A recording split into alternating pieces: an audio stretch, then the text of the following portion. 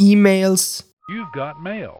notifications, work meetings, phone calls, Zoom calls, social activities with family and friends. We are all very busy living our busy lives where it can be hard to make time for yourself, even though it's probably the best thing you can do for your well-being.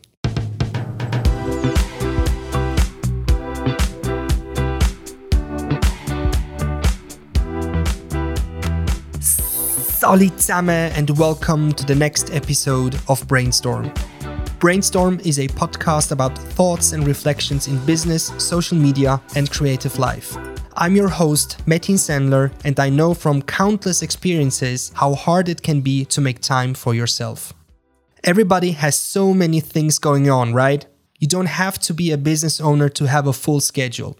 I think for everyone there comes the point in their adult lives where they can find themselves constantly shifting between the high pressures and expectations of a fulfilling career and personal life.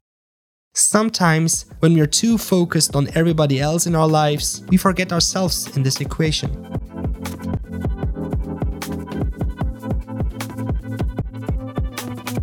I never had a problem doing things by myself. I was an only child. I didn't grow up with a brother or sister. I'm used to being in my head, creating worlds, and imagining things like being a superhero when I was a kid. As a teenager, I dreamt of big stages with large crowds and how I would rock in front of them. But times are different now for me. Ever since I joined the workforce, I always thought that I can't make time for me. I have to work. I always believed that going on vacation or just for a little walk during the day would somehow show weakness and that I didn't deserve to do this. When I started my company, I felt guilty when I wasn't doing any work. I told myself, I can make time for myself when the business has succeeded, not before. Only after consciously taking some time off for myself did I realize that all these ideas of feeling guilty, weak, unproductive, or not deserving it were full of crap. How did I get there? It was summer 2019. I was having my first breakdown. I came home from my office just before midnight and started to boil water for some instant noodles. Just when I wanted to put my iPhone and iWatch on the wireless charging station in the living room, I felt that my heart started beating very fast, but everything else felt so slowed down and my head was kinda numb. I almost fell to the ground, but managed to bring myself to the couch and collapsed there. I had no idea what was happening. I started panicking. After some time, when my heart rate had slowed, I started feeling better and noticed my surroundings again. I heard the water boiling, slowly got up and went to the kitchen to finish my noodles. That was one hell of a scary experience, you guys.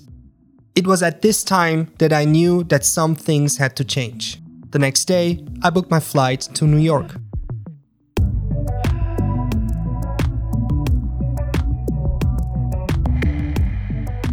It was awkward.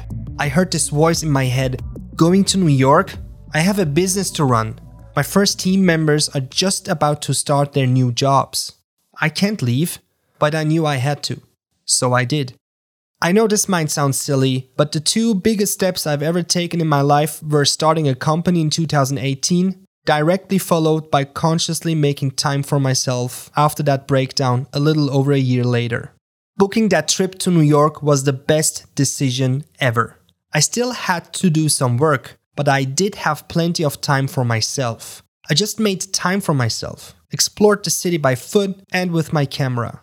When I sat down in Domino Park in Brooklyn, very near to Williamsburg Bridge, I realized that it was okay to make time for myself. That I didn't have to feel guilty, lazy, or weak. That I deserved this. My mama and papa always told me to take a break once in a while and to make time for yourself every day. I laughed at this, but finally, I understood. People do different things when they make time for themselves. Some play an instrument, others work out, some try out new recipes in the kitchen, others like to sit down and listen to music or read a book. Whatever you like to do on your own, Try to identify what it is that makes it so rewarding for you and make very sure that you really like doing this and are genuinely curious about it. If you're not sure, feel free to experiment. Go with what feels good for you and for you only. If you do things because somebody told you to do it or because of whatever other reason, you will not make time for yourself. You'll again be doing something for someone else, and in the long run, you will not be looking forward to doing it. What you want to do here is to build up a steady habit of making time for yourself. We'll talk about making habits more deeply in another episode.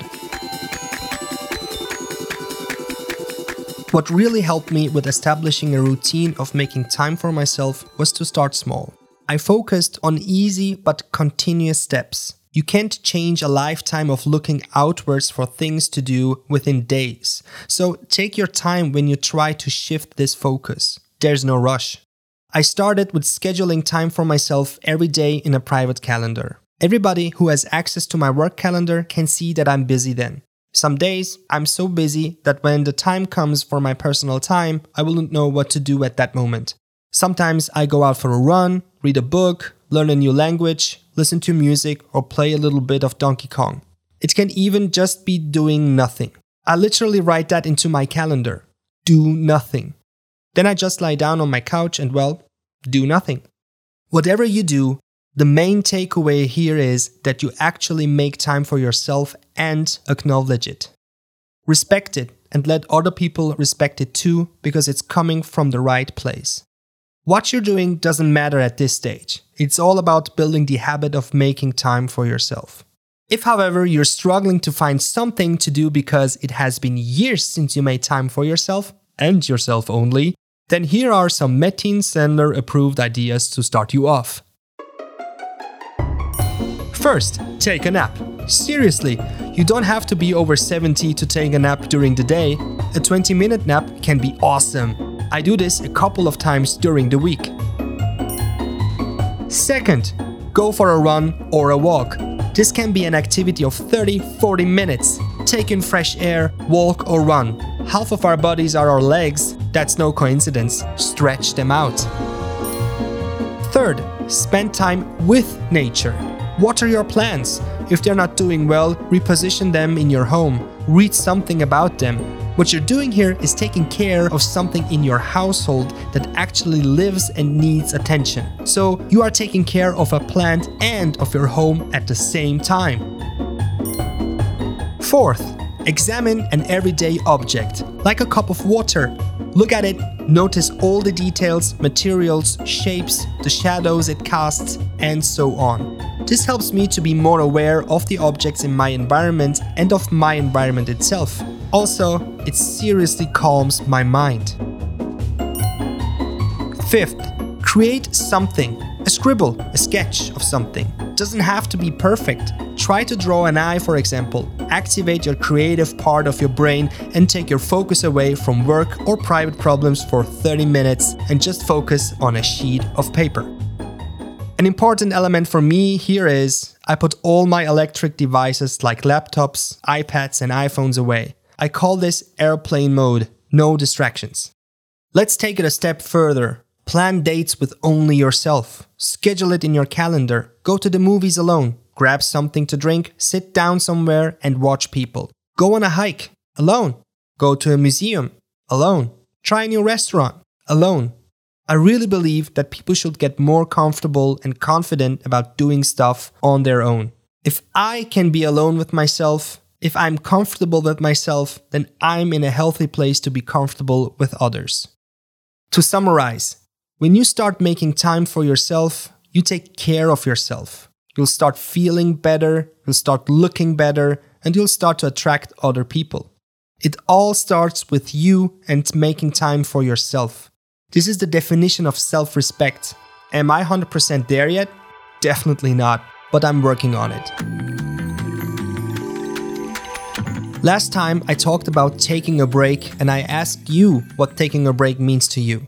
Dörte wrote on Instagram that she actually took a break this summer for 2 weeks without any devices. No phone, no iPad or laptop. She has never been more relaxed in her life. Thanks for sharing. I shall try this too. Next week, I'd like to talk about being a people pleaser. If you are in a service industry like we are at Sender Media, you tend to be like that. But again, you don't have to be a business owner to answer the following questions. Are you a people pleaser? If yes, why? If not, why? I can't wait to read your comments and messages. And with this, I'd like to leave you with a quote by the author Haley Page McGee. If everyone likes you, then you probably don't. Until next week. Brainstorm is hosted by me, Metin Sender. The show is produced by Sender Media. This episode was recorded at the Sender Media headquarters in Zurich, Switzerland, and is edited and mixed by Oliver Sears.